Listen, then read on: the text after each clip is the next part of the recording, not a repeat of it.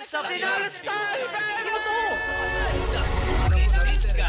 It's your boy Mike Reyes. You already know. Eventually snatched the win via the Chris Q3.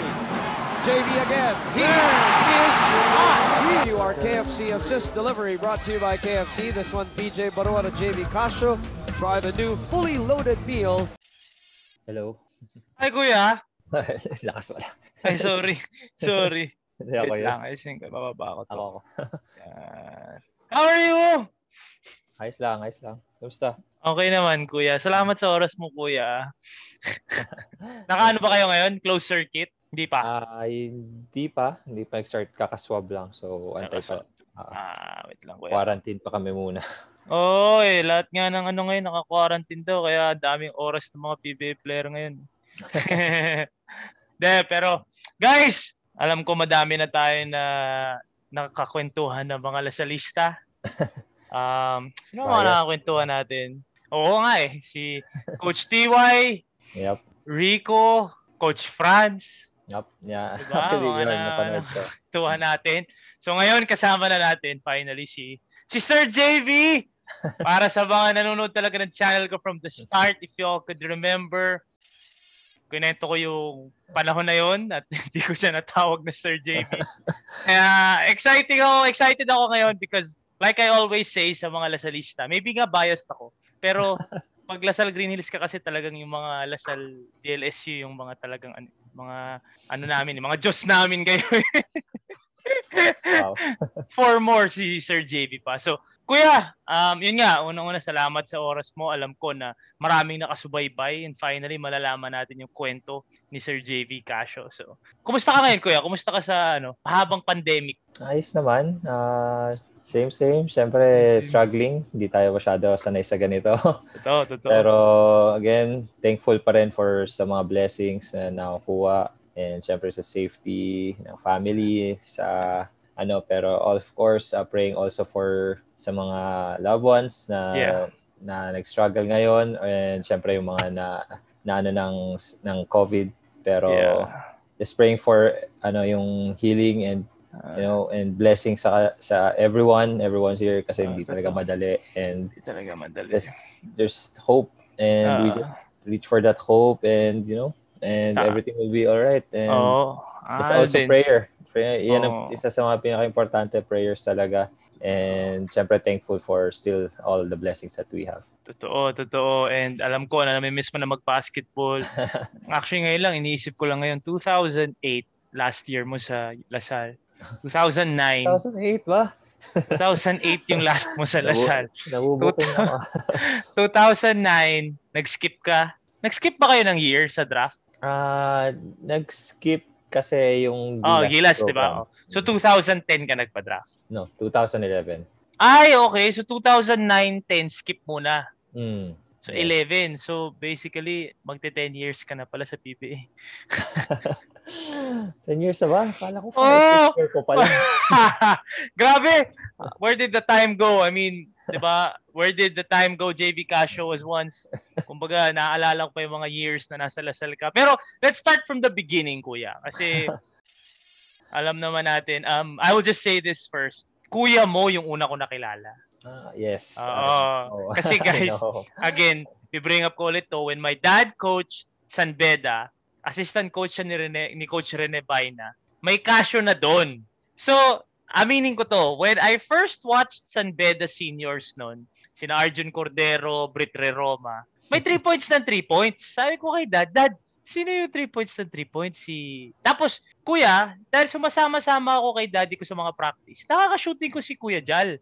So tapos sa kanya, sabi ko, Dad, sino yung si Casio yan, si Jal. Okay, so shooting kami ni, shooter.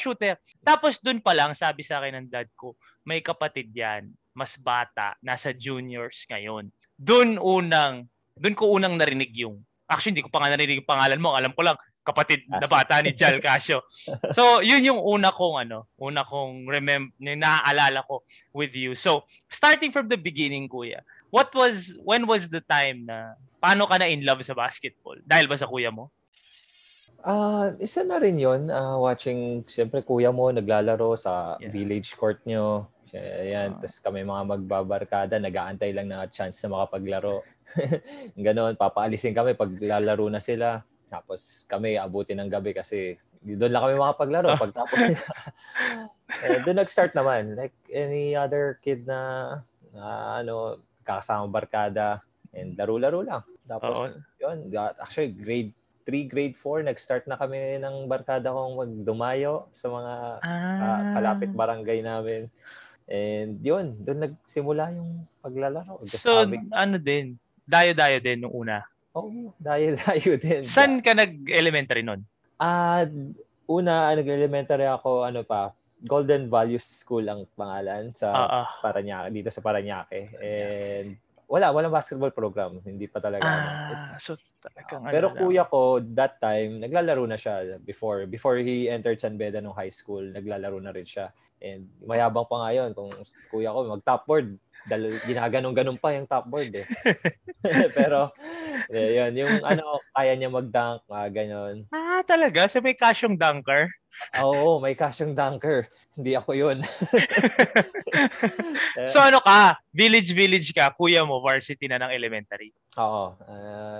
Siyempre, pinapanood namin mga games nila. Yan. Sa mga liga rin sa labas, sumasama ako, pinapanood ko mga ganyan. Sila na mga barkada niya. So, doon lang din nagsimula. I'm sure with everyone naman na halos na nakausap ko dito, it started with enjoy lang. Na-enjoy mo, parang may napanood ka nagpa-basketball, sinubukan mo, tapos laro-laro lang kayo, dayo-dayo. Pero when was the moment na naisip mo na, uy, parang magaling ako sa age bracket mo man lang, na parang, uy, parang medyo magaling ako. Bakit?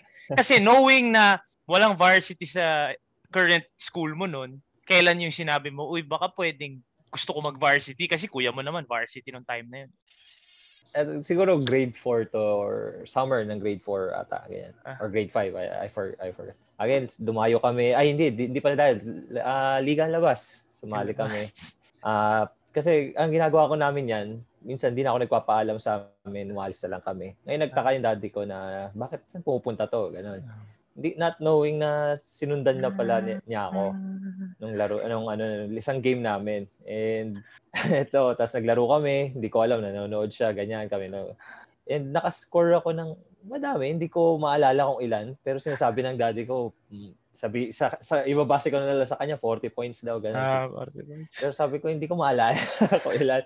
Naglalaro lang talaga ako, laro-laro lang. Tapos, yun nga, maganda yung game ko noon. And napansin naman ng dad ko. Immediately, nung time na yun, kasi nasa San Beda na kuya ko noon, high school, immediately, pinatryout niya ako sa San Beda na rin, nung grade 5. Entering grade 5. And yun, nag-tryout lang ako, tapos fortunately nakuha, tapos from there, lipat na. Lipat na kagad ako. From Parañaque to Mindiola na kagad. What's funny is, alam naman natin, I think everyone watching this right now knows how humble, di ba, like you are. So it's funny lang na kung hindi pa nanood yung daddy mo, hindi mo alam na magaling ka. Parang ang feeling ko, naglalaro ka lang. Ay, 40 na pala, hindi ko alam. Daddy mo pa yung nagbigay sa'yo ng konting validation. Uy, magaling ka. Hindi, wala akong idea sa tryout, mga ganyan. Pati at a young age, di ba, ganun, laro. Totoo naman, laro lang. Talaga. And at saka nung time na yon, nung after nga na nag-tryout ako sa San Beda, sinama niya rin ako sa mga basketball clinics time na yon. Pero from what you remember nung time na yon, na bata ka, score ka lang noon, hindi mo masyado iniisip. Ano ka na talaga? Shooter? Well, nakaka-shoot sa lawas, pero masabi ko pa rin na mas-shooter si kuya. Mas matanda lang kasi si kuya mo. Oo, siguro. Pero talagang naglalaban rin kami minsan. Pero yung skills mo nun, medyo nakikita mo na talaga may kamay. Kasi kung kuya mo may kamay, hindi malayo na makuha mo yun, di ba? So, kasi na-enjoy ko yung game kasi may parang nag-i-improve ako yung nakukuha ko yung mga outside shooting, ganyan, dribbling. Yeah.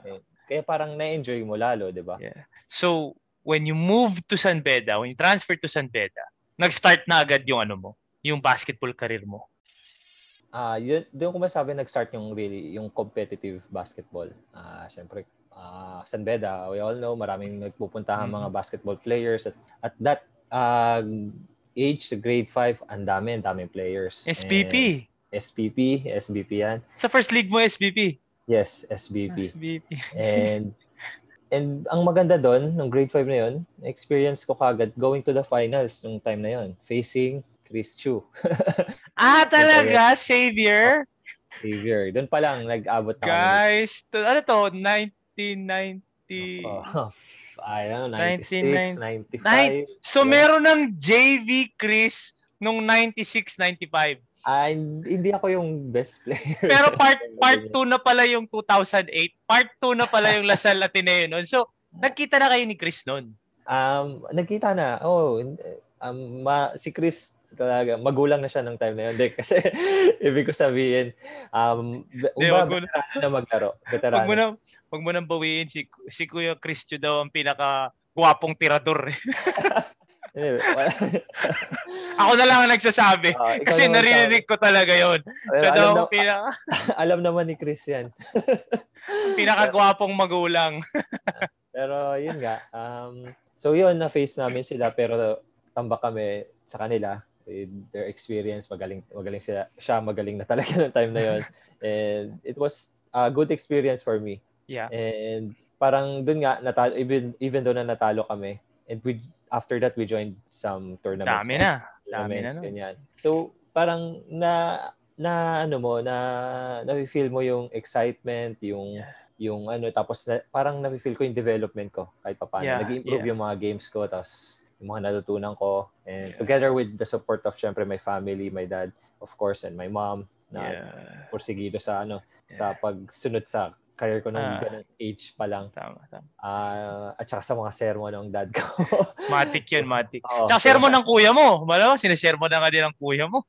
Hindi, kay kuya sabi yan, tira mo lang. Ganun yung mentality ng mga bidista dati. Pero nung grade school ka, kuya, high school si Kuya Jal. High school, pero entering college siya. Kasi 6 years ahead siya sa akin. Tama. Malayo rin pala. Okay. So, pero kasi, fast forward ko lang ng konting-konti pero babalik ako. You were part of the one of the strongest actually San Beda batches in high school. It was you, Yuri, Arvin, Braganza, Baldos, Araw, and Agbayani. So doon sa 6 na yon, kuya, sino yung kasama mo grade school pa lang? Wala. Pero si Mike Baldos, kalaban ko siya sa Lourdes nung I think grade 6 or grade 5. Yeah. Nakalaban na namin siya. So siya kabatch ko nun. Nag-enter siya ng San Beda, I don't know, first year or second year. So, totoo yun. During that time na, kasi San Beda was obviously... Pero si Jay Agbayani, higher batch siya actually sa akin. Nauna si Jay sa'yo. Pero grade school nasa San Beda na siya. Hindi kami nagpang-abot sa SBP. Pero he played SBP din. Yeah. So pero totoo yun kasi it was always said na ang San Beda dati, tatabakan nyo lahat. Pero yung star player ng kalaban ninyo, kukunin ninyo. Tatabakan nyo ng 50, pero yung pinakamagaling na kalaban ninyo, kukunin nyo na yan para sa high school, di ba? So, I'm assuming yun yung dahilan paano nakuha si Yuri, si Bragi, Claret. Actually, kalaban ko siya grade. Di ba? I think grade 5 din. So, pag nakita ni Coach Ato, tinambakan nyo ng 50, pero magaling yung Braganza ng kabila. Kausapin natin yan. So, nung grade school ka, goal mo na yung mag-Cubs, Red Cubs, as in yung NCAA? Hindi. Napapanood mo na. Una, nakita mo na kuya mo doon, ka-teammate sila Renren Letualo, Jenkins Messina nung time na yon. So, gusto mo syempre ma-attain yun. Pero hindi ko na, parang pinupush yung sarili ko na ma-attain yun. Kung hindi, maglaro and mag-improve lang ako. To really give it my best. Parang kamot may kung ano dumating sa mga Pero there's pressure syempre sa mga pero hindi ko naisip na kailangan marating ko kagad yun, yung mga ganun, dapat nandun ako.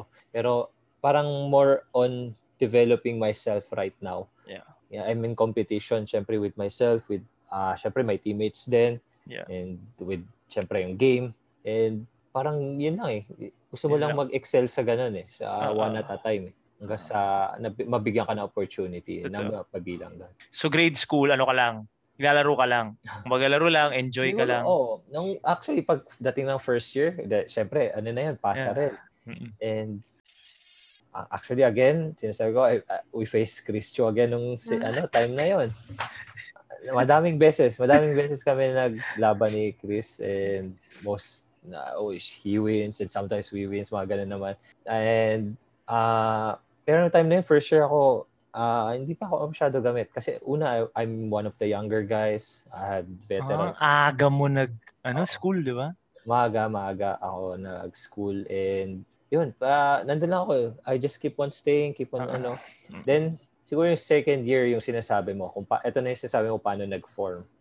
Second year, kasi ang San Beda talaga ang daming leagues. There's age brackets. And ako siguro naging advantage ko as a young guy na nakapasok at early stage sa school at siguro nakakitaan rin na kahit paano ng potential. Nasabak ako sa mga laro ng laro. And doon pumasok sila Yuri, sila Arvin, actually yung si Mike, kabatch ko na siya. Napasok kami sa mga games. Sila Ford Araw. Si Jay, yun, nasama na sa batch namin. Tama na. So, ilang taon ka nung nag-high school ka, kuya? Parang 13? No, 12. Kasi sa pastoral, di ba may age bracket? So 12, hindi... 13, 14. It's a known secret na, especially nung time na yun, nag-uulitan para masagad yung... Di ba para masagad eh? Like, known facto. Yes, uulitin ka para masagad ka 18 years old ka gagraduate. Bakit hindi na sa'yo? Ba't hindi mo ginawa? Imposibleng hindi hinain sa'yo na may chance kang umulit. Hindi sa akin eh. Maybe I think it's because of my parents din. Kaya mag-focus ako sa studies. Itong tinuro sa akin ng dad ko siguro grade 5 pa lang, time management. Ilang beses sinasabi sa akin yun. Again, grade 5, ang kwento nito, di ba, umaga pasok, 7, kailangan nasa school ka na. End ng class 4:30 maybe. Practice namin 6:30 pa ng gabi. Grade so may 5. Ka pa. So, I have that time, 4:30 to, let's say, 5 or 6, ganyan. Kailangan wala akong gagawin. Punta ako sa library. Tatapusin ko yung mga So, yung mga kailangan kong gawin before ako pumunta sa court. So, na-practice ko na nung by that age. So, siguro by that, mga high school, ayaw ko na magpahuli sa study. So, gusto ko tuloy-tuloy talaga. So, because when you repeat, it's a basketball decision. Hindi siya studies, obviously. It's more of sige, papasagad ako para pagpunta ko ng college. Hindi ba advantage rin yun sa studies? Memorize mo na no? Napasa mo na, papasa mo pa ulit eh. Hindi, pero yun nga, you knew na bata ka sa age bracket mo. So, 12 ka nag-first year, 13 ka ilang taon ka nung nag-NC ka? Second year high school? Hindi, third year. 14 years old ako nung... 14 ka kapag third year ako noon NC. Pero going 15 na rin ako. Late lang kasi talaga birthday ko. Pero, when you finally made it to the NCAA, sa sobrang daming laro sa San Beda, alam ko even nung time ko ganito eh. Sa sobrang daming laro sa San Beda, hindi mo na nga alam kung ano liga yung pinupuntahan mo eh. Parang, basta Saturday, dito laro, tapos lilipat tayo dito. So, more or less, pagpunta mo ng NC, hindi na siya ganun ka... Kumbaga, just another game. Kasi sobrang daming games ng San Beda. Tapos, kuya, di ba si Coach Ato pa, pag ikaw yung part nung 6-7 niya, 40 minutes yun, 36, 37 minutes, di ba? Malaki. May ganun si Ato na pag part ka sa rotation, talagang mabibigyan ka ng time sa court. And yun laking opportunity. Malaking opportunity. So, in third year, when you made the lineup, kompleto na kayo nito? Kayo 6? Yes, kompleto na kami nito. Pero we're still a young team coming in sa NCAA. Pero di ba yun yung tinatambakan nyo lahat? may games na tamak pero there were good teams nung third year ko. San Sebastian was very good, Mapua. Sino yung mga players nito? Sa San Sebastian nandun si Dison, si John Dison. Aguilar, oo. Si Raymond Aguilar. Oo, then Raymond Aguilar. There's also, kalimutan ko to, si Delicado, Manding, I don't know. Manding, tama. Malakas yung baste nung time na yon, and Letran, of course, sila nag-champion. They got JC Ental, JR Reyes, yes. OJ Kua, some guards, magagaling. So, at tingin ko matatanda na naman. Hindi, baka bata ka lang. Baka bata lang kayo. Pero hindi, magaling. Maganda yung competition nung time namin. Nung third year ko. So third year di kayo nag-champion? Hindi, pero we went to the finals. Final. And So San Beda Letran nyo. No, we almost won that in an overtime game. Just a layup kay JC and Tal off a jump ball. Na-shoot ni JC. Na-shoot ni JC. As in down jump 1? ball within 7 seconds. Maybe tie or maybe lamang pa ata kami ng isa. I forgot. Pero it's just, yun lang. Jump ball, they got the ball, and a good pass from a streaking JC. Paano mo mapipigil sa fast break? hindi kinento ni Kuya JC to. Pero, so, yun. Yeah. I didn't even know na natalo kayo nung third year. Kasi ang naaalala ko vividly sa utak ko, ito yung time na yung Beda sobrang steamrolling sa NCAA. There were times na sunod-sunod. Pero there were also, kasi before nung batch namin, it was LA Tenorios. Yun. Hindi pa. Second year ako, si LA fourth year. And I was fortunate na napasama ako sa team na yon together with Yuri and Ford and Agbayani. Na sa intersecondary, nasama ako sa team na yon. Pero again, nasa bench lang, natututo, na pinapanood ko sila. And nakita ko yung second, yung time na yon. Kasi before LA, I think sila Membrere. So, champion. So, sila Arjun LA, Cordero. Yun. Tapos sila LA, hindi nag-champion. Then the next batch, hindi rin nag-champion. Tapos kami, third year. Tapos hindi rin nag-champion. Hindi nag-champion. Tapos, no fourth year, different story. I think doon nagkasunod-sunod ulit. Yun yung naabutan ko. Yung fourth year ka, yan yung, sinweep nyo ba? Na-sweep namin. Sabi ni, sweep. Ito yun. Kasi tinatambakan nyo, di ba? Tambak. 20, 30, ganun. Why was that? You felt like gumraduate yung mga kalaban nyo the year prior? May ganun rin. Si JC, graduate si JC. May ganun din. Pero teams were not bad. And siguro naging veteran kami, coming off a very young team nung third year. Kasi ang veteran na namin third year na siguro very experienced sa laro, si John Tabique. John. Remember, he played in UP. Yeah. So, and ang galing nun, sobra. Pero galing. Siya yung veteran lang na, yung talagang main player namin nung time. And, pero once the fourth year came, medyo may core group na, ang ganda na ng core group. Tama. So nung third year ka, medyo isa lang yung senior, tas kayo lahat nandito. May mga iba senior rin. Pero like si John yung so that was the timeline pala. LA, John, JVee. Hindi, pero like fourth year, third year, second year. Si Ford siguro yan. Si Ford. LA, John, Ford. Point guards. Si Yuri point guard namin, actually. Si Yuri. Di ka ba point guard nun? Shooter ka?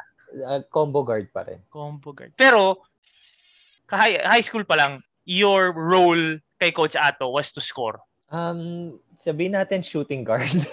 Shooting guard. Si Yuri yung mas facilitator. Believe galing mo. I think talaga si Yuri could have been here sa PBA. I still think kung ano. Ang galing ni Yuri. Mag-point guard talaga siya noon Point guard talaga. Who's taller? You or Yuri? Maybe parehas lang, I think. Kasi payat lang siya, kaya mas mukha matangkad. Payat si Yuri, di ba? Tapos mahaba.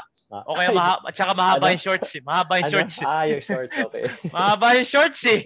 And doon yung dating ni Coach Yuri nun eh. So, he was more of the point guard. You were more of the shooting guard.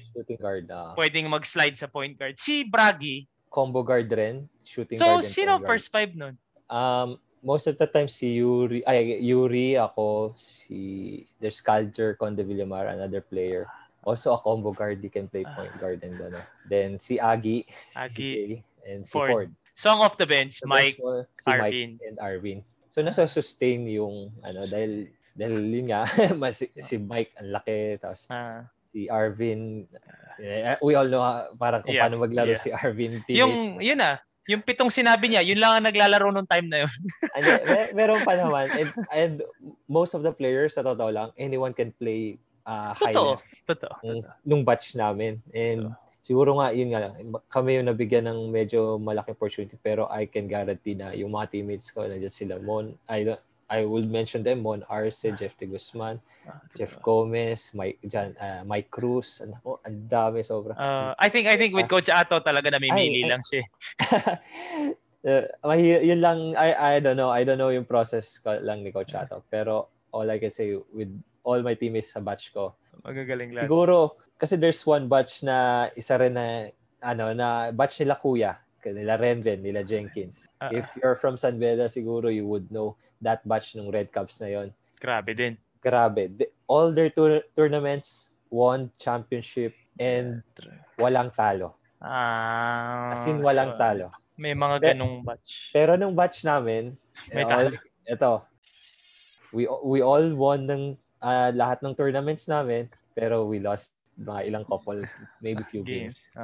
Pero yun, pag nag-aano kami ng kuya ko, lagi kong inaano na wala kami talo. Champion kami lahat. Bakit? May talo ba? Ay, may talo ba kayo? Gumagano lang. Meron silang onte. Hindi na makasagot. Wala silang talo. That was one, yun yung mga sikat na batch nun eh. Yung kay na Renren, yung sa inyo, tapos yung kay na Menor. Yes. Diba? Yun din, wala rin natang talo yun eh. Menor, Taganas, Texon. Diba? James Martinez, Borgier. Yeah. So, we all know the history of San Beda basketball. So, fourth year mo, ito na, yung batch ninyo, sobrang lakas eh. So, you sweep the NCAA, you win the chip. What was the process like nung sa recruitment? Kasi, 6 kayo eh. And I know na kinukuha ka ng daddy ko eh. Kinukuha ka ng daddy ko, alam ko eh. Nandun ka ba sa dinner noon? Sabi na may dinner. May dinner daw na kwento sa akin eh. Kompleto. Araw, ikaw, Baldos, Agbayani. Ay, wala na ata si Agbayani. Basta, I think Bragi. Nandun kami. So may dinner daw. Ito yung time guys na kung nanonood kayo ng past episodes natin, sinasabi ng mga nakakausap kong Bedans na there was a time that Red Cubs opt to move to other schools because hindi ganun kaganda pa ng program ng San Beda seniors. So, what was that whole process like? Kasi kayo yung matunog nun. Basta naman Beda High School, matunog talaga pagdating ng college. Unfortunate siguro na yun nga, nare-recruit. And syempre, we went to that dinner, of course, San Beda. Doon kami nanggaling. And we talked. And it was a good talk naman. Coach, your dad, syempre, explained to yung mga scenarios, mga pwedeng mangyari. Yeah. And naging okay naman lahat. Pero again, siguro, like what you said, yung program, hindi pa talaga ganun stable like now. And nagkaroon na syempre ng opportunities with other schools. Tingin namin na we could have a better program ng time na yon.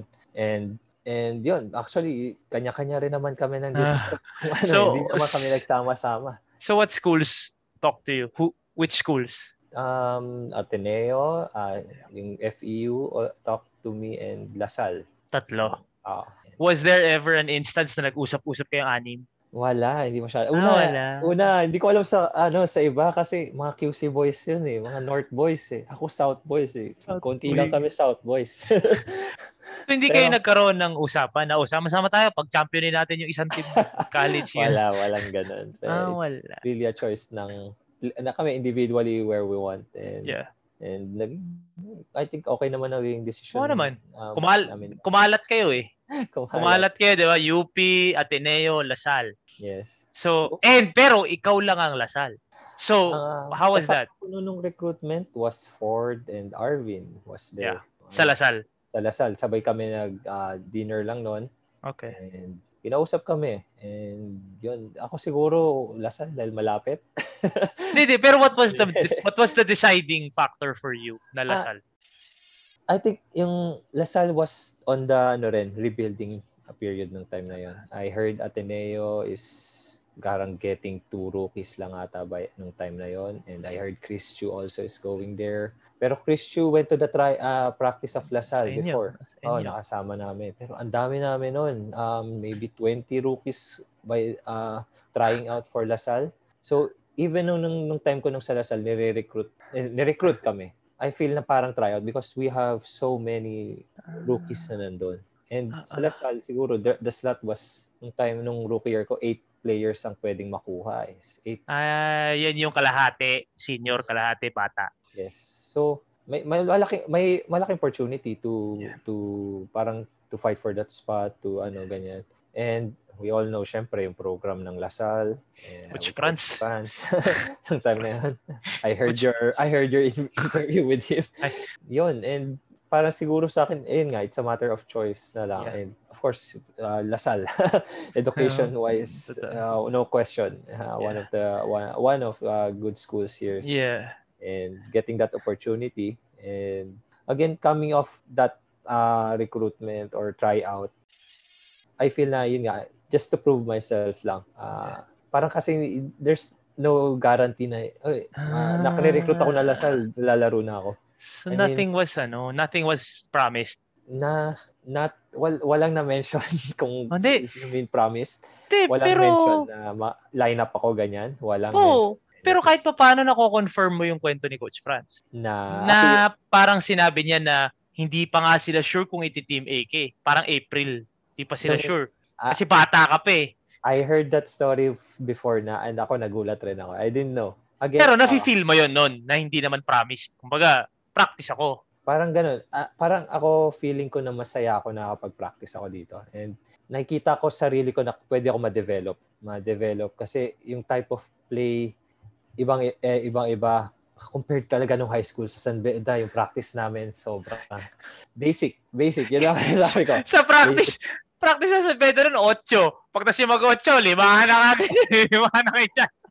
Basic. So, totoo lang, basic. Kumbaga, laro ka lang. 8 laro lang eh. Pagdating dito sa Lasal, parang ang dami kong pwedeng matutunan. And siguro yun yung nagpa-stick sa akin. Playing with Coach Franz, yung mga players na naglaro, yung rules ng defense, yung rules ng offense, sobrang dami. I tell you, inbound plays lang, baka mahilo na. Pero siguro yun yung nagustuhan ko rin, kahit papano. And I think yun nga, with that, makakatulong sa improvement ko sa game. So when you practiced with Lasal, hindi ka na nag-practice sa Ateneo? No, hindi na ako nakag-practice sa Ateneo. So inuna mo yung Lasal, pero hindi ka pa fully committed, pero nagustuhan mo na. So tinuloy mo na. No, parang fully committed na ako Lasal. Nagsabi ako Lasal sa parents ko, sa family ko. It's just yun na. Okay na. Okay na ako doon.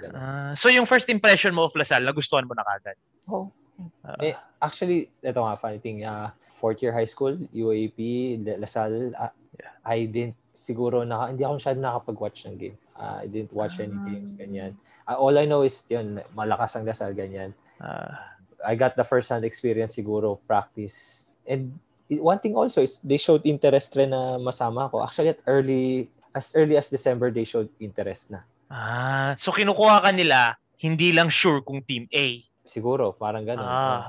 Pero at least nakita mo na gusto ka namin. One thing yun, pero nag-practice ako December with ICTSI pa, PBL team. December nag-practice ka na sa ICTSI. So, Mike Cortez. Wala na ata si Mike noon. Wala na ata si Mike na. Pero sina Ryan Aranya. Hindi, wala. Kabatch ko si Ryan. Sabay kami. Sorry. Joseph. Si Joseph nandun. Actually, ang hindi ko makalimutan, first practice ko, payat, ganyan. BJ Manalo nandun. BJ Manalo. Si Dino Aldeguer nasa ICTSI Patan. So ano lang to, bumisita ka? Nabully ako sa practice. Kasi payat ako eh.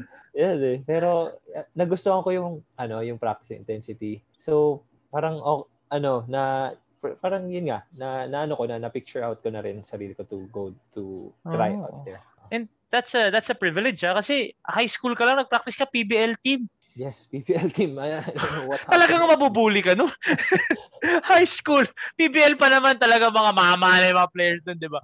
So you decide on Lasal, you like the environment, the history, the school. I assume ganda-ganda sa Lasal, 'di ba? Siguro pag nabigyan ako ng chance na nag-try out sa iba rin, naglaro.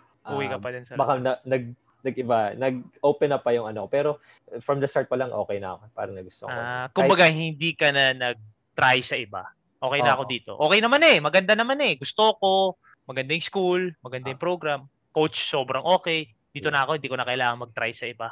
Pero yun nga, yung talking about yung sabi ni Coach Franz na bata pa ako.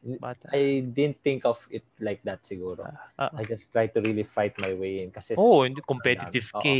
Sobrang competitive ka. Pero tindi mo nun, kuya, 16 years old. Ikaw lang ata ang 16 years old na. Maraming 16 years old na nag-college, pero ikaw lang yung first season mo, gamit ka na eh. I don't know. Sigurado ako meron pang iba na na ganun. Pero nagamit? fortunate na nagamit. Off the bench rin naman ako. I mean, pero super sub ka na nun. Sixth man ka na nun. Sixth man. I hope so. Pero what was it like to play for LaSalle? Lalo na nung first season mo. Coming from a great high school program, you move to LaSalle, you win the championship, di ba, on your first year? No. Di ba yun yung nag-fake ka tapos nag-3 points? Second year ko yun. Second year mo. So first year mo, it was yun yung final 2003. Joseph. Yes. Joseph and Macmac yung veterans namin. Manny Ramos, Carlos Sharma, Junjun Kabatu. Kabatu, mid-year niya yun. Mid-year. So, ano na? Yun. Okay naman, pero very young team, 8 rookies. We got Ryan Aranya, OJ Kua, Walsham. Rico was Team B pa, TY, second year niya pa lang. Olo Villanueva, wala pa noon. Wala pa. Injured, na-injured siya noon. And ang experience ko dito is really yung practice. Sobrang, I know na-mention na to for so many times ng mga Lasalle under Coach Franz. Yung practice, I think yun yung initiation eh. Grabe talaga. Who was your senior point guard? TY was the first point guard na noon. Ito yung kakaalis lang ni Mike. Kakaalis lang ni Mike. And we have also yung si Gatchalian. Pero yun yung rotations actually. Nandun TY, Gatchalian, as ako, I can play 1 or 2.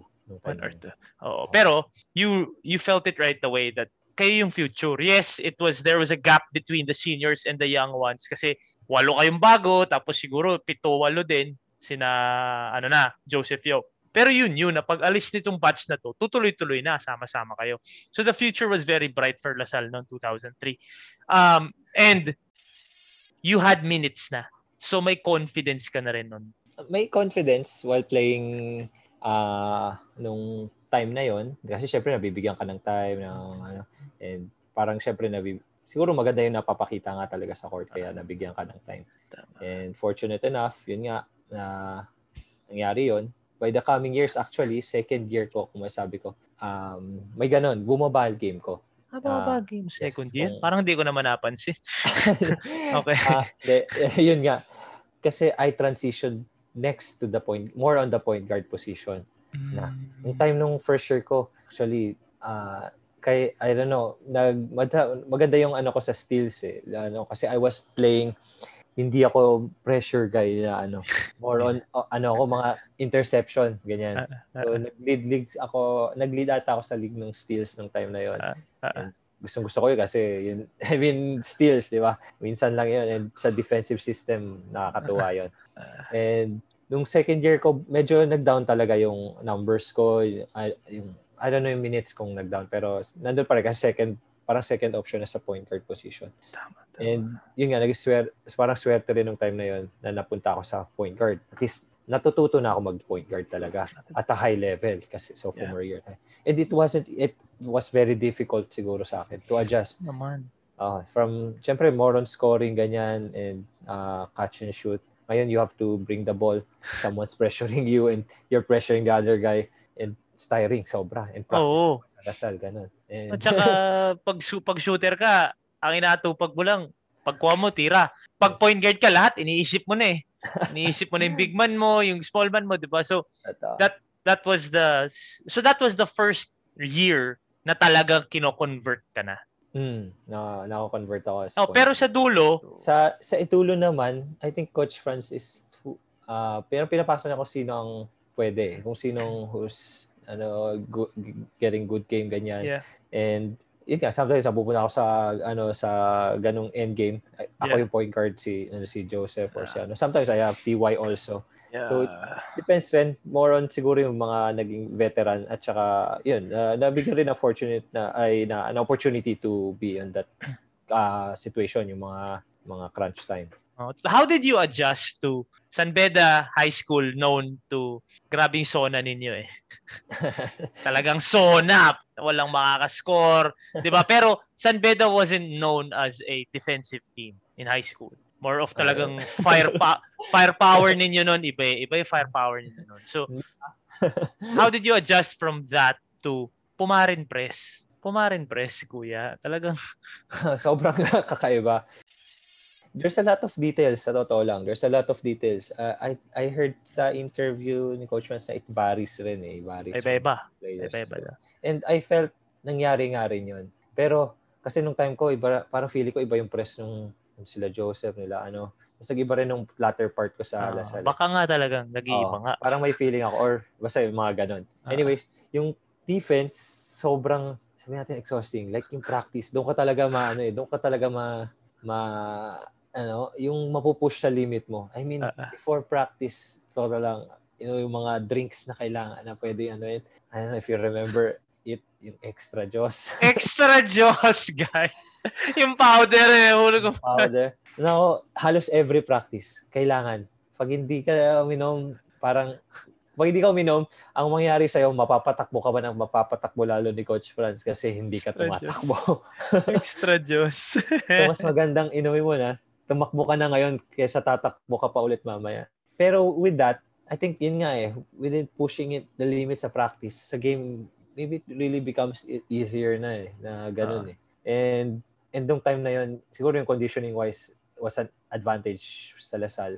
Totoo. And yung detail ng press, we're really not doing it just go and go. And I don't know what other teams really are doing nung time na yun. But right now, of course, kung makikita mo yung press, dami na, and they know really how, and players know how to handle it na. And actually, I feel na latter part ng years ko sa Lasal, teams already know how to handle rin.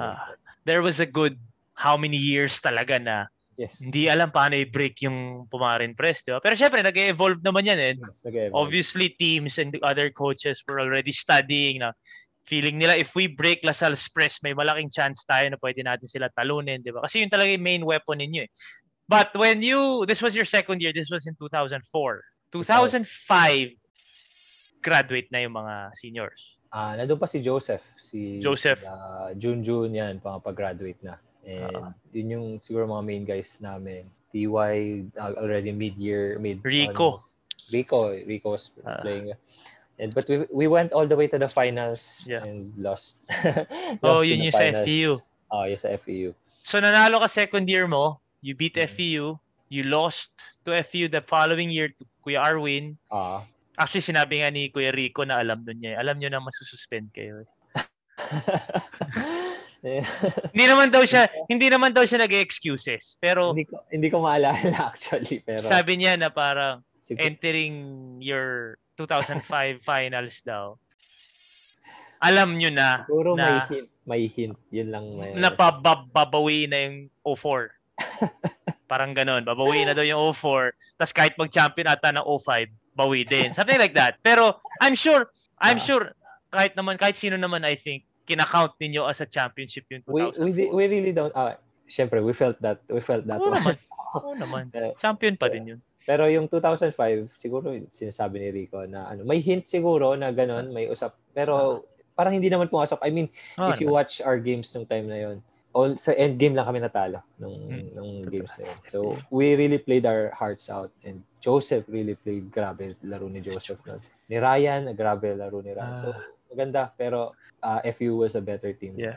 Asking someone who played with Joseph for 3 years and Kuya Ryan for like kabatch mo. Gaano? Tama, kuya. Kuya, tama naman. Kuya Ryan, Kuya JVee. Kuya naman kayo lahat. Kuya rin tawag ko kay Ryan. Kamahalan. So, nandun ka nung dumating si Kuya Ryan? Walk, nung sinasabi ni Coach Franz na walk-in. Yes, ito masabi ko kay Ryan nung time namin. Syempre, walk-in siya. I played against Ryan nung 4th year. Alam mo na. Alam ko magaling High school. Alam ko rin magulang siya noong time na yun. At alam ko palaban. Alam ko naman. And pumasok siya doon, sabi ko, kilala ko to, magaling to, ganyan. Maano to. So, yun nga, nung nagulat si Coach Franz, hindi niya. Pero ako, by that time, nung nakita ko na sa training nung alam ko magaling si Ryan. Saka alam mo, panglasal yung angas ni Kuya Ryan. Panglasal talaga. I don't know, na-develop. Ma-develop. Mabait ba? Mabait mo unang dating? Feeling ko, like, yun yung mga perfect eh. Like, how about si Kuya Joseph, when you first entered? Iba yung Joseph yung Kuya Joseph. Totoo lang, nandun yung aura ni Joseph, di ba? Very confident.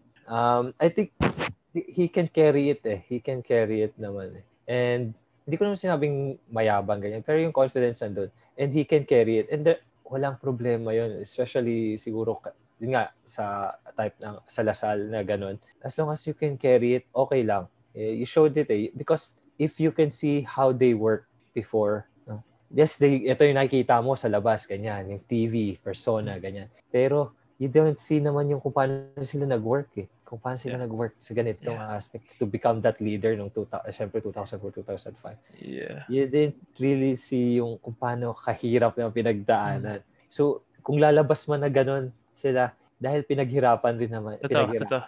Tsaka yung, kumbaga, si Joseph was really iba eh. Lalo na nung Lasal ako, parang iba si Joseph. Parang, di ba, lakad pa lang eh. Ano ka na eh. Parang, wow, Joseph And kita naman eh, like he walked the talk. Kumbaga, sobrang galing niya nung taon na yun eh, na talagang, nung naging ano na siya. Pero ang masabi ko naman sa mga veterans namin, like, alam mo, nandun yung aura nila and yung confidence level pero na hindi magpapatalo. Hindi magpapatalo. Ano yung kapanga nila eh, na parang, hindi sa mamaliitin, kundi challenge ka nila eh. And ano ba ang problema? Gumagano. Anong problema?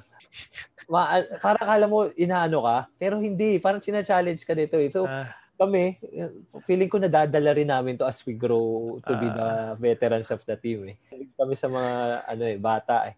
Persona ko, ganyan, tahimik, ganyan. Pero pagka sa game, sabi ko sa'yo, minsan may mga sinasabi na lang rin ako na ayusin nyo naman, ganun. Basta kailangan eh, kasi madadala mo. And siguro, like you said, siguro sa interview kay Coach Franz, nag-start siguro sa kanya mga ganyan. Maybe nag-start nga sa kanya as the leader of the team. And then dadala ng players niya from veterans to the younger guys, ganyan. And I think it's really yung confidence na because we worked hard for it. Yeah. Yun lang yung tingin ko doon. Totoo. And I was actually gonna ask you because yun na nga eh. When Joseph entered, may swag na si Joseph. Ryan, swag na. You were the quiet one. You were the laro lang ako. How did you ever get any, kumbaga, nahawa ka na din? Like, hindi naman sa nagbago yung persona mo. Pero, let's face it, like, ikaw yung mas tahimik. Siguro TY din, maangas na eh. Yeah, I tried to show it siguro sa game, yung aspect na yun. Hindi ako magpapatalo, mga ganyan. And yun nga, again, babalik ako sa dine-develop mo sarili mo to be that level. And maybe hindi talaga ako showy, ganyan. Pero I try to really show it sa game. Totoo. Maybe yung isa rin to sa na-develop maybe to the younger years because of my dad, yung killer instinct. Yeah. And I try to really put it sa laro. And if ever there's a time comes na parang kailangan maging confident, I could step up eh. Yun naman, I could step up on that moment eh. And ayoko lang syempre, hindi ako yung type na talagang showy, ganyan eh. Pero if the time comes na you have to step up for that moment na parang you have to be confident, you have to show it. I like to think na na kaya ko yon, na nandun ako sa moment na yon, whether sa game or outside the game. And yun, ganun lang naman. And I think yung being a Lasallian and being on that nung time na yon sa ganung stage, nakatulong sa akin sa sa life ko, ganyan. Hindi. Kumbaga, so never kayong nagta-trash talk? Never ka hindi. Hindi. Talagang quiet ka lang. Kahit 30 na ginagawa mo. It's one way na naturo rin sa akin na just, hindi, yung pananakit, hindi talaga ako trash talk lang. Trash talk. Asaran, gano'n. Kasi parang nananakit ka, nanliliit ka na. Pero hindi, anyways, it's my dad na always parang inaano niya sa akin na maglaro lang ako. Kahit siguro matira ako, matamaan ako Yeah. ng kung ano-ano dito. Laro ka lang. Hindi ka pakita mo sa laro. Ganun. It's really yung parang nothing personal. It's just really you're just playing the game. Well, you were always one of the more composed players naman talaga since your younger years. Eh. Pero how disappointing was it when 2006 you guys were suspended? Very, very, of course. That's a year. That's a year of and siguro I got to tell na rin na from that year there was some coaches talking to me na to transfer. Saan ka dapat?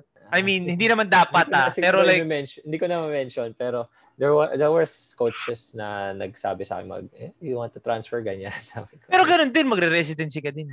Yes, precisely. Di ba? Ganun din naman magre-residency sa 2006.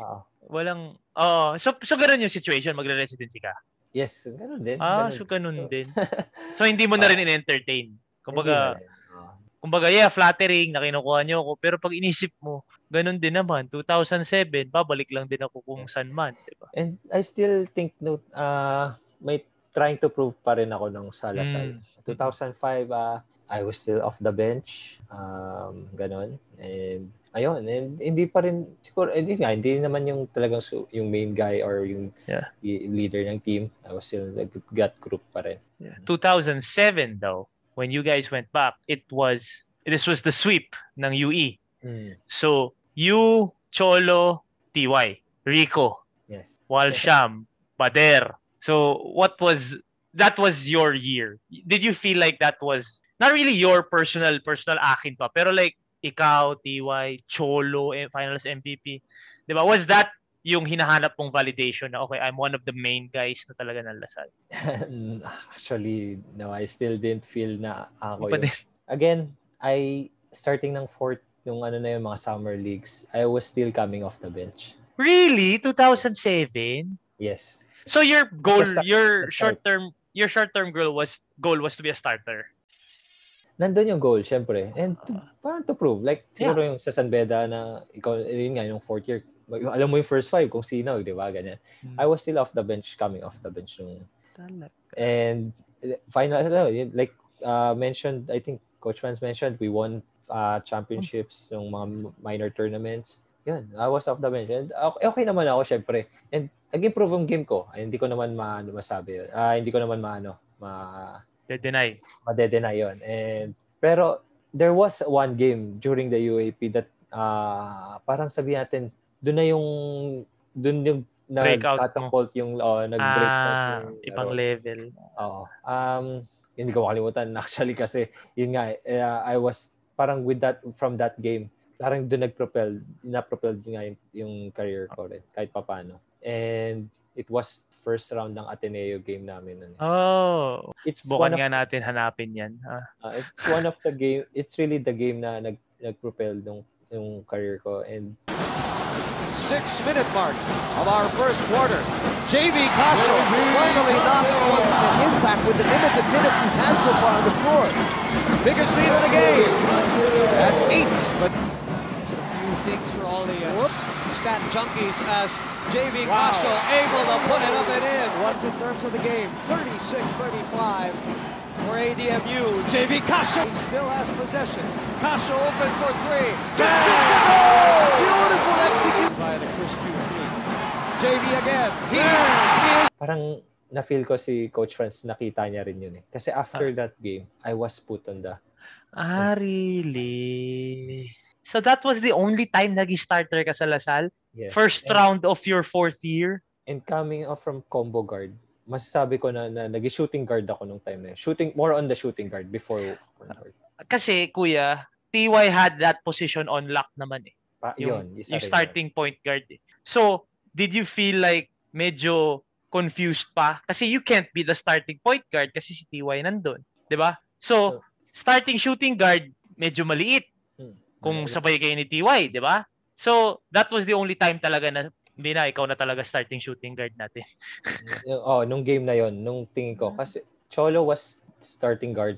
Pero yun nga, bilib ako kay Cholo, diba? He was the starting guard. Then bigla ako naging starting guard. Nagpalit kayo. Siya yung off the bench. And I think it went better because Galing ni Cholo. Yung leadership niya sa I think kaya isa rin sa mga main reasons nag-champion ako. Sa leadership niya, nadala na sa mga off the bench guys. Totoo. Naging dahil there's the first 5, yung and their second 5 has their leader, para baliwalang nawala. So I think kaya yun sa mga reason na kaya kami nag-champion. Kumbaga first 5 mo si TY ang boses, leader, tas sa second 5 si Cholo. Tapos kayo, kaya nyo nang gawin ngayon yung mga roles ninyo talaga. Ikaw, focus ka na ngayon na parang, okay, dos ako ni TY, diba? Score akong score. So that was, wow, okay. So, doon nag-switch. Naging starting shooting guard ka bigla ng Lasal Green Archers. Although we lost in that game, nung Ateneo first round. Natalo ba nun? Pero gumawa, ilang ginawa mo nun? 20 plus? Remember. Pero there was a consecutive parang points ng game. Sana mahanap natin yung video kaya na to. Hindi ko rin ma-imagine biglang gumanon talaga. At least biglang gumanon. Talaga? Kuya, sikat ka na ng first 3 years mo, pero ikaw personally feeling mo dun lang gumanon? Like dun like packet ka ng packet, pero feeling mo yun yung talagang boom, iba si Jay. Like hindi ko alam. Basta ko packet pero biglang yun yung yun nga yung sabi ko propel lang ng Oh my gosh, we're gonna look for that. So this was 2007 again. Nag-sweep yung UE, yung nasilaw si Rico doon sa nasilaw daw siya. Nasilaw. Ano ba sinasabi niya? Nasilaw daw siya. Pagtingin daw niya ng gano'n, nagulat siya pati hindi na lumampas eh. Nasilaw daw siya. We still parang mention it sa group hanggang namin. Hanggang ngayon daw eh. Hanggang ngayon. Pero sinabi rin naman ni Coach Franz. Ang sabi niya, ang laging sagot niya lang, kung sinalo ko yun, baka hindi tayo nag-champion. Yes. Napaganda yung kwento eh. Nag-sweep yung UE dahil dun eh. Pero ikaw personally, kuya, entering that UE series, I know that Coach Franz will be Coach Franz and be like, kami tatalo dyan sa UE, relax lang kayo, di ba? Pero ikaw personally, you knew na you had the edge entering the finals because of experience. I think we were playing against us nung finals. Una, hindi ko lang masabi na kami lang, kundi the way the system played. And they were pressing also. They got Coach Tindo. And actually, ang feeling ko nung na yun, kasi we've been playing them, di ba? Yeah. It's always first half, ganyanan ba, takbuhan. Second half, experience time. Settle down na tayo. Experience time na. Doon ko tingin ko rin naging edge namin, experience time. Especially having TY there, Cholo, Walsham, Rico, OJ Kuwag. Sobrang tingin ko yun yung naging advantage lang namin nung time na yun. Pero pagdating sa press, pagod. Ang cute niya nagpe-press yung UE, nagpe-press din yung Salle, nagpe-press ang kayo. But that was yeah. Yes, talking about edge, maybe ang edge namin is they were laid off nung ilang games. Mahirap yun. Pero again, nung playing, especially first half, nung finals na yun, dead tired. We were dead tired. Sigurado.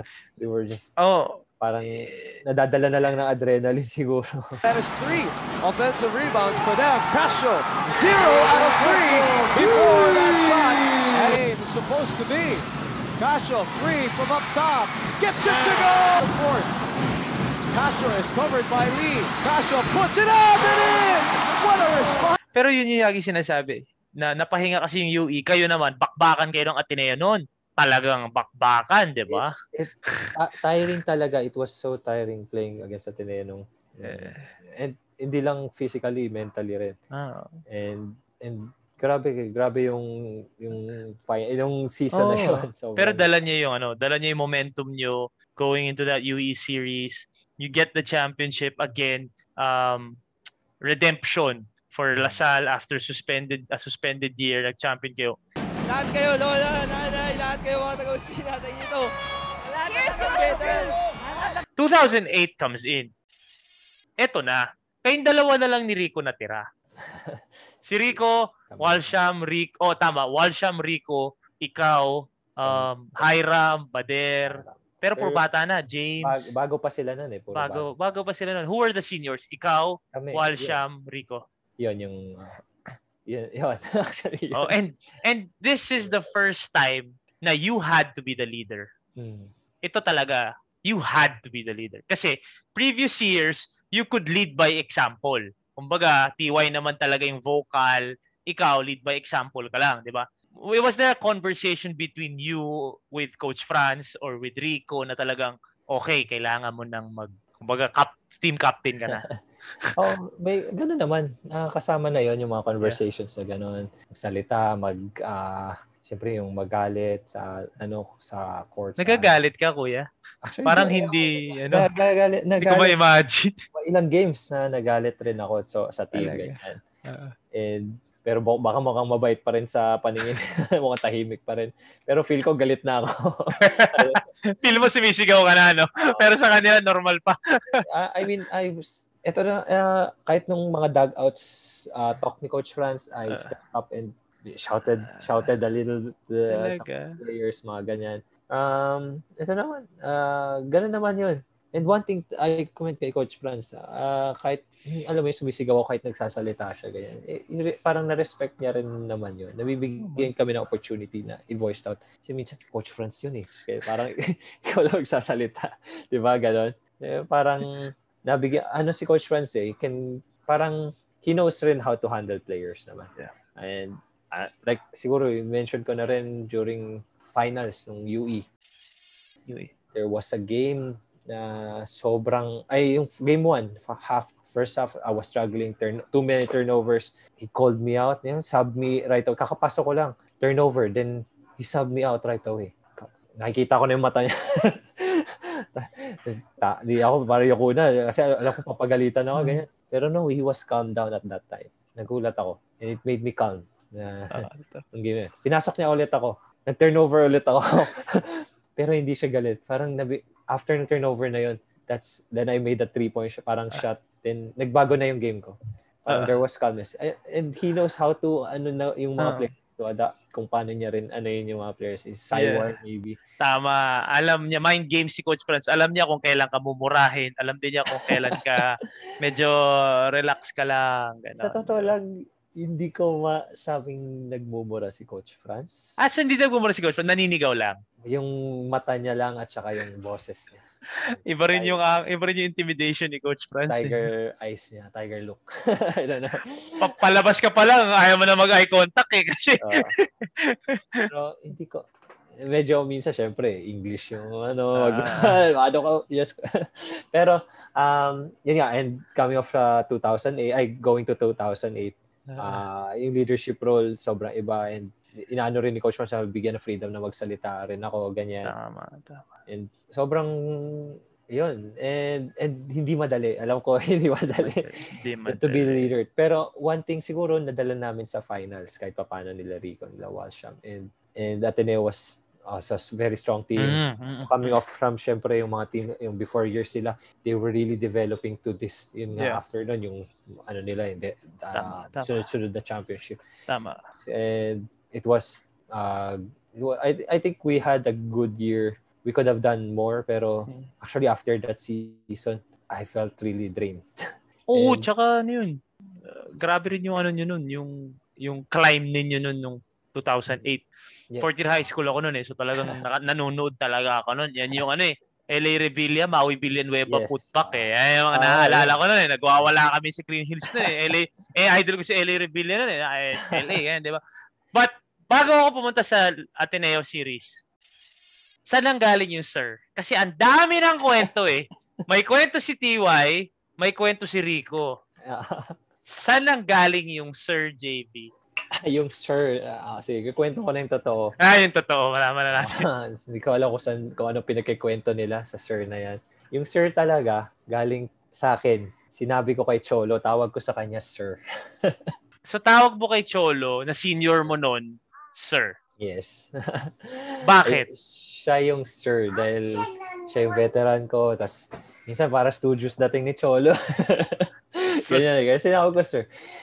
Pero dahil sa kakatawag ko ng sir, sorry. Go. At sa kakatawag ko ng sir sa kanya, actually nag-sir na kami dahil nga tinawag ko siya. Nabaliktad ngayon. Binaliktad. Tapos puro sir na tawag sa akin, pati ng mga bata, mga younger guys. So nabaliktad nga. Hindi ko naman makakorek dahil syempre si Cholo yun. Siya yung sir. So ikaw na nga nakaasar, bumaliktad pa. Oo. Hindi ko alam paano nangyari, pero bumaliktad lang, nag-sir. Sila na yung tumatawag na sir sa akin. Sabi kasi ni Rico, galing sa wife mo. Sa wife ko, galing daw sa wife ko. Yung Sir Idol daw, Sir Idol. Well, ano na lang yun, Naduktong na lang. Pero na lang. ang origin ng Sir was Sir Cholo talaga. Sir Cholo talaga. Si Sir Cholo, marunong inikot. Ikaw na yung experience ako eh. Nagulang. So Sir JVee, I know that the younger ones, dahil Sir JVee tawag sa'yo, naisip na lang nila na, kasi si JVee Casio, di ba? Kumbaga, respeto, di ba? Pero, galing kay Cholo yun, naikot niya. Nagulangan ka ni Cholo. Nagulangan ako. Pero hanggang ngayon, di ba, Sir JVee tawag sa'yo? I don't know. Hindi na napalitan. Okay, so, lastly for your college career, finals, 2008. No field goal. JVee looking for the first 15-footer off the step back. De La Salle, Coach Franz Pumarin has something to say to the referee. As we look at this, 2, possibly 3 games. A trap. Look at this. Casio takes it away, and it goes in. May swing, may swing. JVee with the left hand. Look at the help defense of the big guys coming out. But they leave JVee up. A slow start and a bad shooting afternoon. And JVee Casio. Boom Gonzalez, DJ Manotoc, JVee Casio finally decides to put it here in this ballgame. Casio, top of the circle, 3! Gets that one to go. JVee Casio na naman. Ngayon alam na natin na talaga may history sila ng finals. JVee Casio Ateneo Lasal. Raba was the MVP. Medyo malakas yung Ateneo. Mukhang din. Favorite din yung Ateneo, di ba? How was that whole series to you? Final year. Hindi kami nanalo ata sa Ateneo ng eliminations. So, we really came out there wanting, syempre, to get back. And maybe we were really parang too eager to get back at them. And it didn't parang went right sa amin. Parang, we know how to, parang kung ano yung mga gagawin namin. Pero somehow they were parang one step ahead kahit paano. And they really played well. And yun nga, it was Raba's banner season. Nag-transform si Raba sa game niya. And nahirapan kami i-handle. And together, syempre sa leadership ni Chris. And they were really parang, they really played well. It was tough. Young guys were struggling nung time na yun. Hindi pwede yung kami lang yung veterans mag-step up eh. I think we did really tried our very best, and naghahanap lang rin kami ng kumbaga collective effort nung time na yun. Kasi hindi na-pan out. Hindi pero naman kasi gusto kang itanong siguro sa bakit? Gusto ko itanong yung kay Rico. Mamaya. Pero hindi kasi ganun yung Al Husseini nung year before eh. Yes. Nagbago siya ng 2008 eh. Yes. And talagang it's very good for him, and galing. Kami sa Gilas, and kita ko yung development, sobrang ganda, sobrang and kami as Lasal, nagulat rin kami, pero maybe he put in the work, he put in the work. Coach Norman gave him the confidence, and I mean Ford Araw was before him teammates ko, and si Ford rin nag-develop so there was gonna be a big man sigurado sa atin na made-develop. Yun. So ano yung pakiramdam mo nung na-eject ng dirty finger daw si Rico, na hanggang ngayon ang nasa pixelated hindi pa rin natin ma-confirm pero naniniwala naman tayo kay Kuya Rico, sinabi naman niya na hindi, pero nung finally na-announce na ma-eject third quarter pa lang ata to, Kuya, second, how was it for you na wow, like siguro talagang yung bigat talagang ako na lahat, di ba? Hindi naman. Pero ikaw na lang senior doon, kayo na lang ni Walsham. Pero that was very tough yung we really have to win that game. And Rico, yun nga, I would attest na hindi niya talaga ginawa kasi I was the one. Ikaw nga he was calling me ng time. Kinaganon ka lang naman daw. Pag nabusisi pa yung video, sigurado ako may point yung ganun niya. Pero hindi ganun lang talaga. basta hindi ko na lang pero I would attest to that na hindi talaga. Pero siguro saan yan, yun nga nung nawala siya, that was tough. I felt biglang gumanon.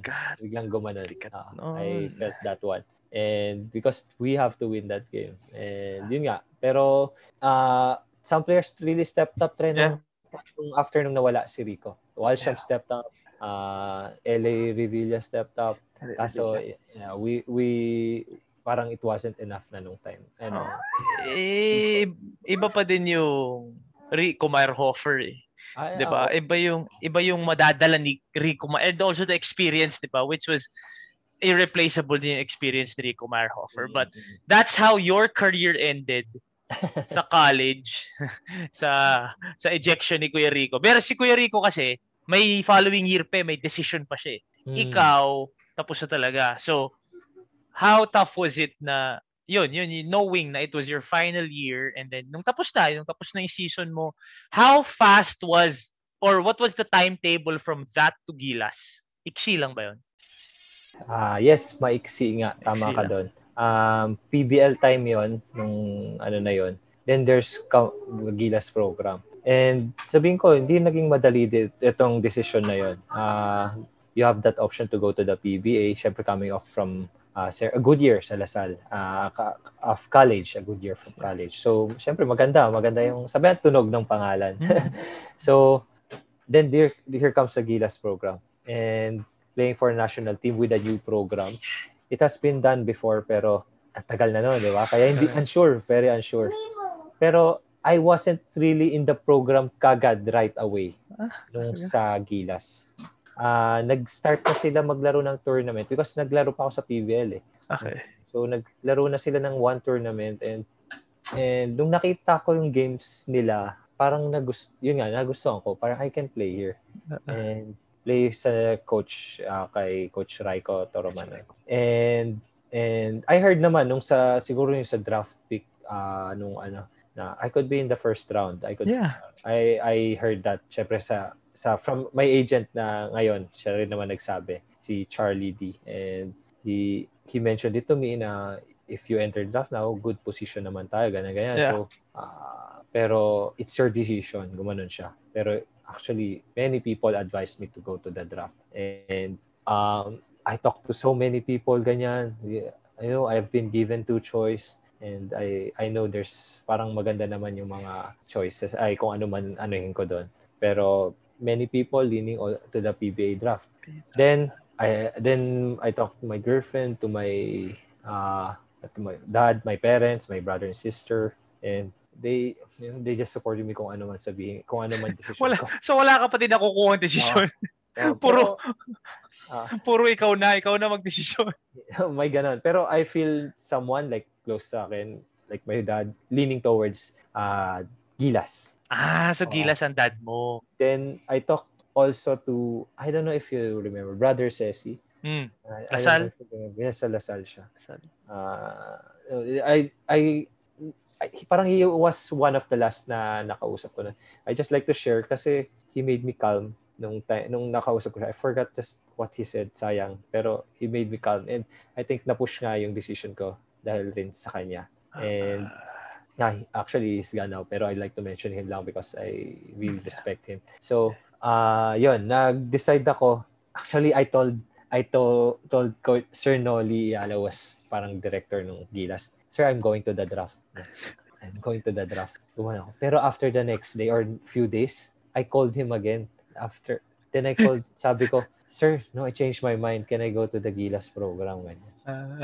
He was very welcoming nung nag-change ako. And yung mga nagsabi na mag-PBA draft na ako, bakit ka nag-Gilas, ganyan, ganon. Pero at the same time, yung close to me, still very supportive. So yun yung naging very important sa akin, yung mga people who was close. And parang wala ka namang mali eh. Kasi PBA, pero Gilas din naman yun eh. So parang it was a tough decision kasi wala namang mali. Siguro, yun nga, if you were given 2 choice na parang okay naman lahat. So ano pareho eh. Yeah. Diba? What was your deciding factor? What did you feel like makukuha mo sa Gilas? When I practiced with Gilas rin, nung nag-confirm na rin ako na mag-Gilas, parang okay, na-feel ko na okay yung decision kasi Coach Raikot practiced me immediately at the point guard position. So hanggang doon hindi ka pa rin pure? Hindi pa ako pure. And si Mark Baroka, Mark Baroka. Siya ang first point guard talaga. Siya yung first point guard. And galing ni Mark, sobrang pressure, sobrang ganyan. Pero nung off the bench ako, and Coach Raiko giving me opportunity to really play at the point guard position. Yun na, nag-change na rin ulit yung career ko. Doon ko nakita na, yun nga, kung nag-PBA ako siguro, I was small on a shooting guard. I will develop there. I-develop ako point guard. Pero dito internationally, made-develop ako point guard. Foreigners learning from foreign coach kahit papano. And I think that really helped to prolong my career and kung paano maging ang career ko rin ngayon. Tama. Kasi up to that point, nag-high school ka na sa Beda, nag-college ka na sa Salle, you were still a combo guard. Up to that point na talagang, okay, JVee Casio point guard ka na. Gilas lang nangyari yun. Yes, nagilas na. So ano din talaga, kumbaga it was a decision more of, madedevelop pa ako pwede pa 12 boards now, he's got 11 at the defensive. Casio. Rebound, Asi bullet pass, and JVee Casio is all alone. And the quality minutes off the bench will now take a rest. At kumawala. Tatakbo talaga ang Pilipinas. Here comes Casio, step back three, bang! Go underway, but this one, what a shot mula dito kay JVee Casio. Next time around, you could say that maybe he... First rounder ka na kung nagpa-draft ka nung 10, nung 2009-2010. So the contract was, or the usapan was, hindi kayo magpapa-draft talaga, di ba? Ng 2 taon? So first rounder ka ng 9-10, pero hindi ka first pick.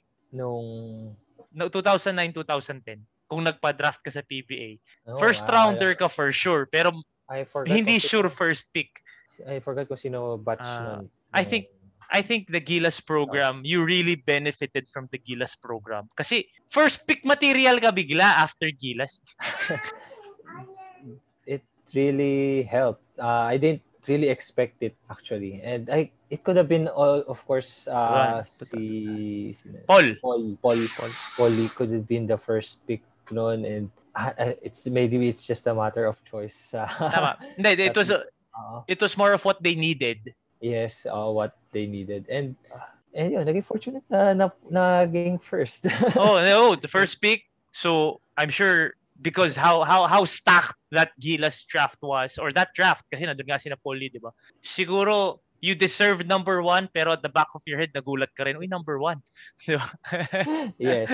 Number 1, di ba? Nagulat talaga rin, na number 1. And again, very thankful for Ninong JVee Bailon. Ninong JVee Bailon. Coach Bo. Coach Bo. Tama. Getting me that opportunity, and syempre to play on that team, it was very nice and very good. Sayang, potential of the team was very good, and hindi lang namin na-sustain, pero maganda sana. Siya ang llamado sa matchup na yan. And maybe he is right. Kramer nowhere to go outside JVee. JVee for 3. Yes, sir! 43. Sa mga nalalabing bahagi ng second period, Casio creates. Casio is full. Three guys, Casio, Lassiter, and Gary David going. And para naman kay... Kabatala, JVee Casio fires. That's a 3. Casio. Slicing through, JVee Casio. Spot makes the right decision. JVee for 3. Wow, Powerade with Powerade can't react. Here's Casio for 3! Pero quickly lang, kasi in-interview ko si Kuya Gary David nung isang araw So, gaano ka-wild yung panahon na yun? Yung nagli-layup na yung mga kamay niya? Grabe. I think one thing rin makakomment is si Coach Bo. We all know, parang syempre before naman nung kami pumasok dun, Gary David was really a scoring champ na yun. And we all know what he can do na. And syempre credit to the coaches and siguro the team finding Gary all the time. But one thing also siguro, si Gary, kaya niya ginagawa yun because of his work ethic na rin Yung makikita mo yung hard work niya sa practice, before practice. I mean, conditioning niya, parang hindi napapagod yung tao na yun. Laki ng katawan. Oo. And masipag. And maybe it was due siguro natapat nung time na nandun kami yung ganung mga laro niya. Pero sigurado naman na talagang ganun nung mapapakita niya dahil he works hard for it. And yun nga, and the confidence given to him and kami, syempre yung trust and grabe, sobra. Nakita niyo naman yung kung paano niya ginawa. I mean, how many 40-point game nang ginawa niya. No? Feeling ko, ikaw point guard ka, pag hingi ni Gary, sige. No, totoo. Tira mo na. Makita mo siya on a fast break at nandyan sa 3 points, bigay mo na dahil sigurado. There's an interception! There's an interception! Gary David! Yes, sir! Para dito sa Power 8 and Gary David, El Granada for 3! Kaboom! Pero grabe yung team na yun. That was one of the more iconic teams talaga because of ikaw, Gary, Marcio, Sean Anthony. Yes, Doug Kramer was there. Doug Kramer, Alex Crisano. Actually, Rudy Linganay. That whole team was parang maganda yung chemistry ng team. Grabe yun.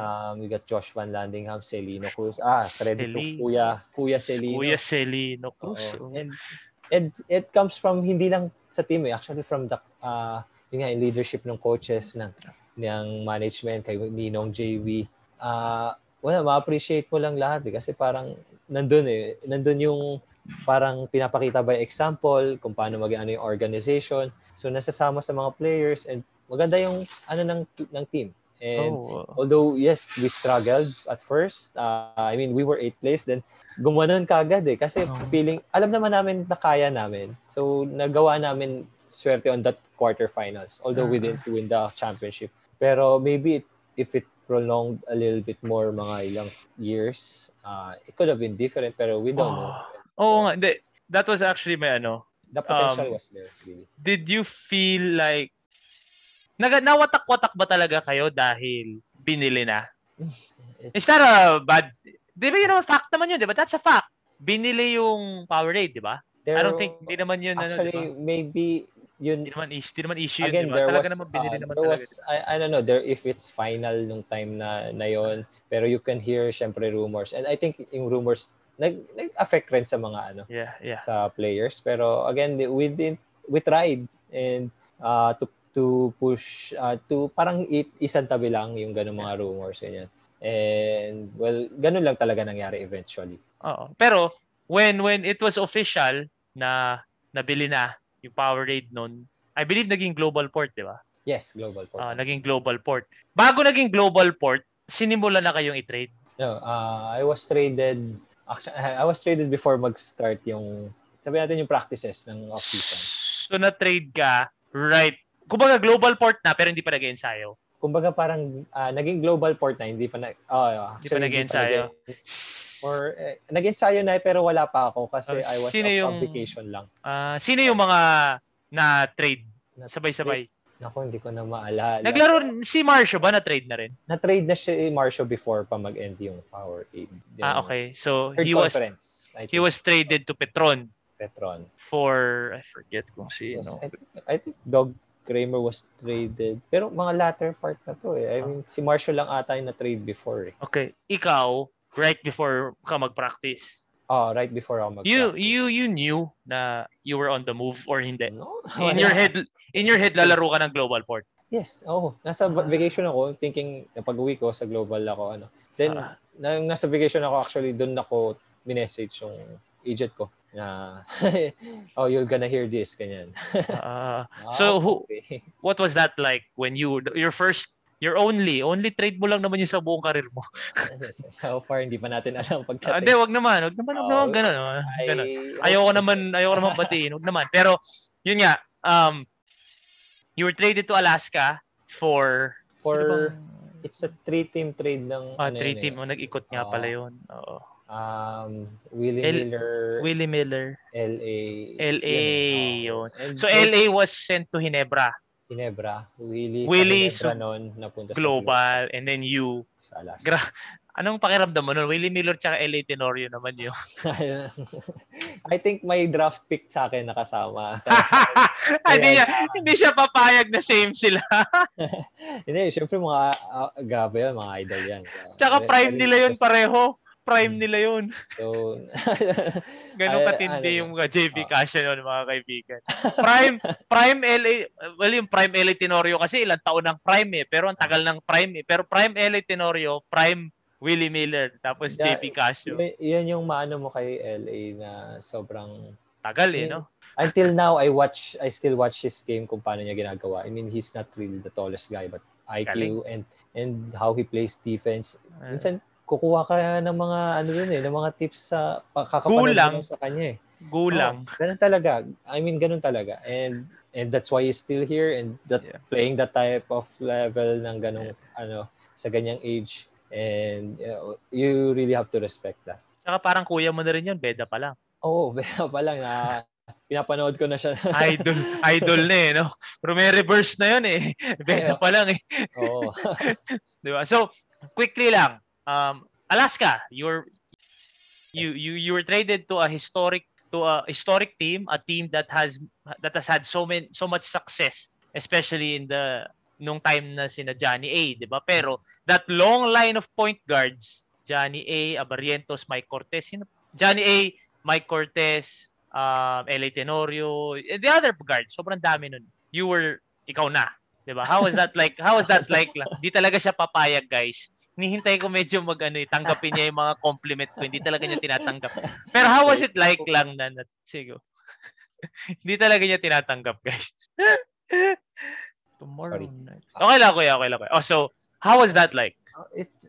Syempre, fortunate rin na naging starter point guard ako nung sa Power 8 tapos sa Alaska. Pero I was excited to play with Alaska, actually. With following them, I'm a 90s kid na, syempre, watching them. And knowing the organization, ganyan, and getting first-hand experience, di ba? Parang, wow, okay to, Alaska. Yung tradition pa lang, nandun, and parang well-respected, pero at the same time, it's a challenge. And yun nga, and si Coach Luigi Trillo.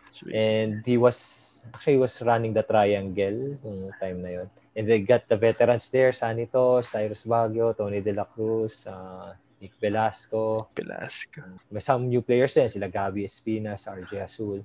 Wala pa si Calvin nun, pero siya yung trinaf nun Pero wala pa siya. Pero I was excited to learn the triangle. I wanted to go. I've been watching this 90s.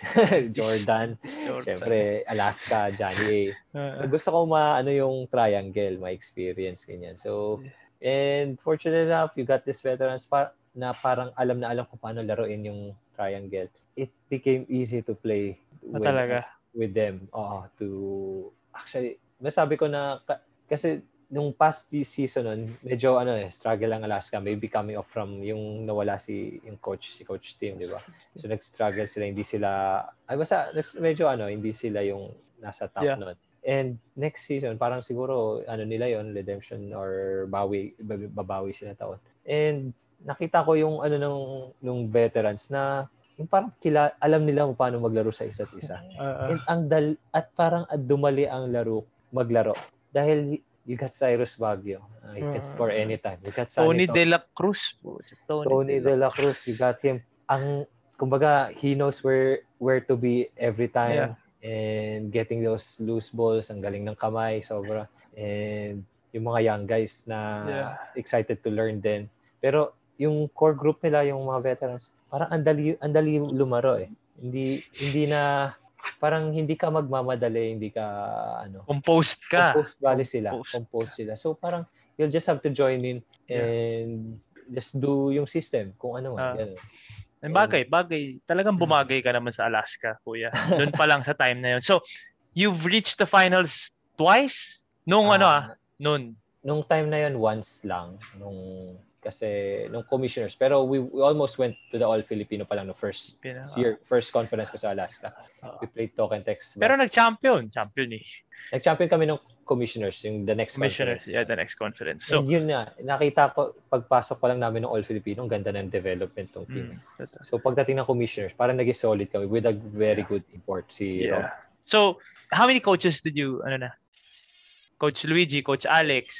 Yes, and Coach Jeff right now. Coach Jeff. Tatlo ka pa lang? Ganun kagad. Ako Alaska is one of the more, alam naman natin yung history ng Alaska. Talagang very, very classy, very loyal.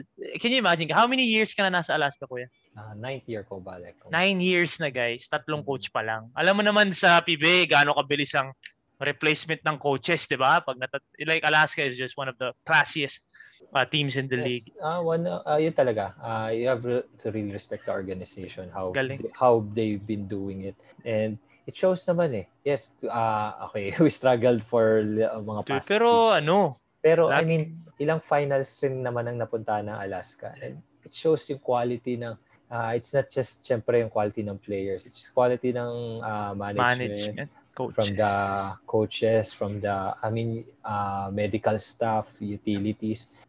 They know it eh. They know how to go through it, to have that discipline, or to doing it the right way. Yun naman ang na Alaska, doing it the right way. And once you do it the right way, there's gonna be an opportunity. There's gonna be chances as long as you have worked hard for it. And yun naman ang ma-attain mo dito sa Alaska. So, all good, I can still, syempre, masasabi ko dito sa Alaska. Maganda talaga sa Alaska. The muscle man in trouble. Back to JVee. And sa ngayon niya, he's not even in the venue. But, lalabas muna kay JVee for the 3. Bang! You gotta reward that guy. Box pass. Banchero, the small lineup is with Di Gregorio. JVee nagpakawala agad. Hey, up ahead, nakaagaw pa. Casio ahead of the pack. Easy lefty layup. Pinano, Harris, Casio, Harris ang tumakos. Pero mo dapat ipasakit kay Julmar mamaya. Big quarter naman ng Alaska Aces. 36 second quarter. As well, so despite the fact that Alaska is down by 6 points. Sunny toss. Casio drives down the baseline, gets active. Trigger. Does he go underneath again? No, he changes direction. He brings it.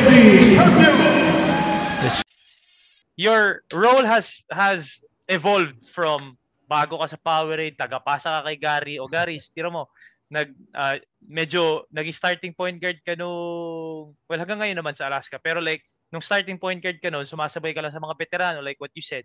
Ngayon, ikaw na yung veterano. Ngayon, ikaw na si Kuya JVee. Ikaw, tawag sa'yo ni JC Marcelino, Kuya JVee. Diba? Ang tawag sa'yo ni na Alex Stockton, Kuya JVee. Diba? So, how was your, kumbaga, how was it like na ikaw na ngayon yung... Hindi ko alam ba't Kuya tinatawag sa akin 4 years, 3 years ahead na. Kuya, sino Geronteng, Kuya? Kasalanan lang ng puting buhok ko eh. Maaga lumabas. Kuya, Geronteng. Gab Banal. Puro ano to. Ay, si Gab, naabutan mo pa sa Lasal. Paalis na ako nung... pero like, how is it like naman na ikaw na ngayon ang Kuya? Again, I'm just trying to copy kung paano ginawa ng mga veterans ko, and trying to share the culture on how Alaska does it. And because kasi yun nga proven naman, once we get on this spot how Alaska does it, it will eventually lead us to greater opportunities. And pero syempre it comes with hard work and pushing ourselves, mga ganyan. And yun naman, just try to do what my veterans did, and siguro try to instill also yung mga na-experience ko from before. And at the same time trying to lead also in the court, hindi lang naman outside syempre outside the court, inside the court. And in basketball sense, kailangan mag-lead whether in scoring or anything. Try to do syempre everything to show sa mga younger guys na how to play yung game, especially with Alaska. Yeah, I mean, exciting times ahead for Alaska. Kita naman natin they're somewhat on a rebuilding process right now with Coach Jeff.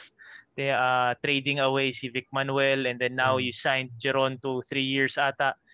Taylor Brown, Ben Adamos, RK Ilagan, ikaw, Maverick Ahanmisi, 'di ba? Robbie Herndon. So talagang very very kumbaga the potential is there for Alaska. I know that you're very excited, pero sana makita ka na namin soon ulit. Sana bumalik na. Namimiss na namin. Pero kuya, bigyan kita ng time, kung sino man gusto mong pasalamatan sa Lasal days mo, sa San Beda days mo, di ba? Ang daming naghanap sa'yo eh. Wait lang, kuya.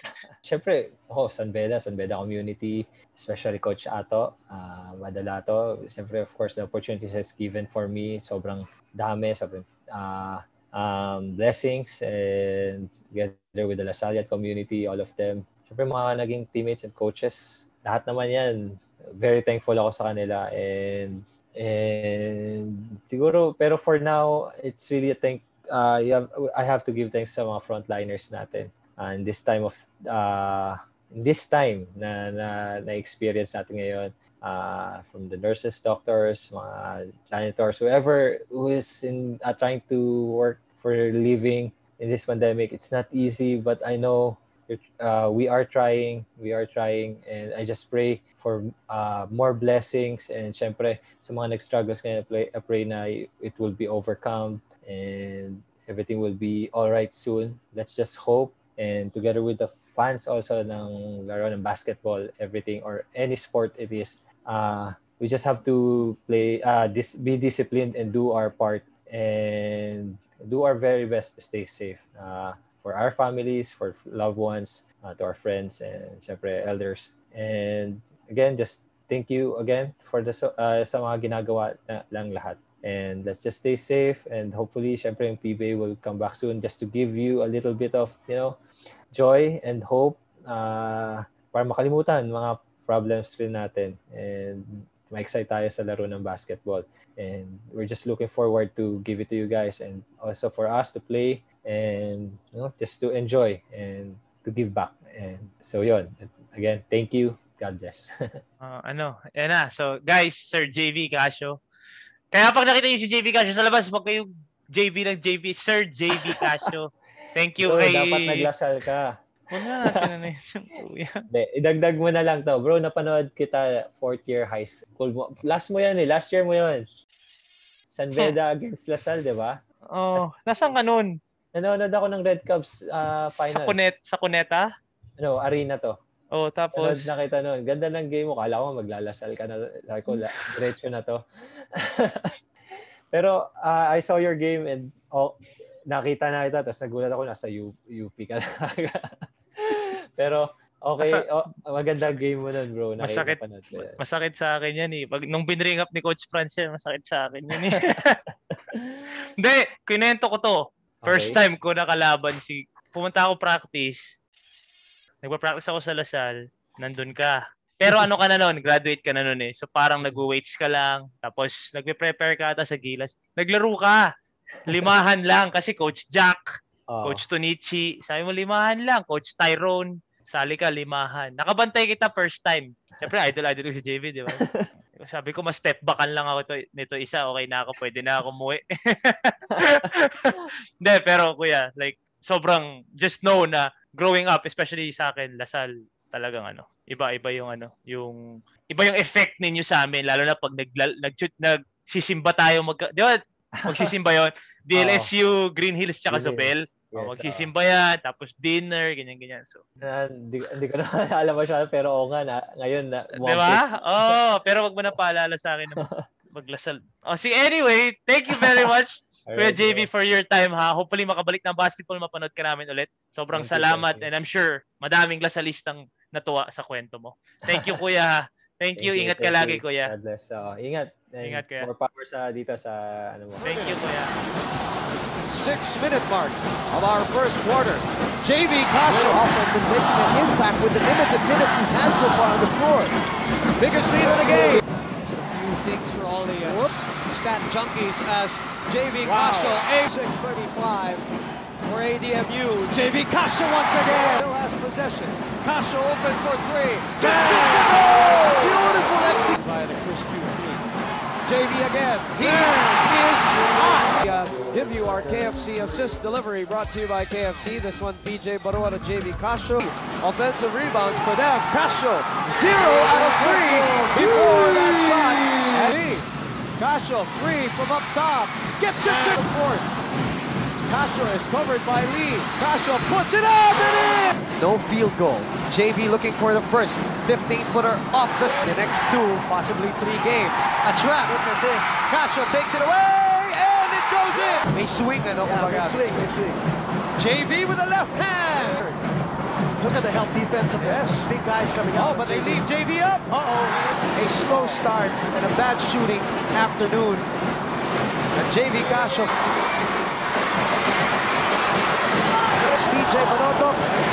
Casio finally decides to put it here in this ballgame. Casio, top of the circle, three!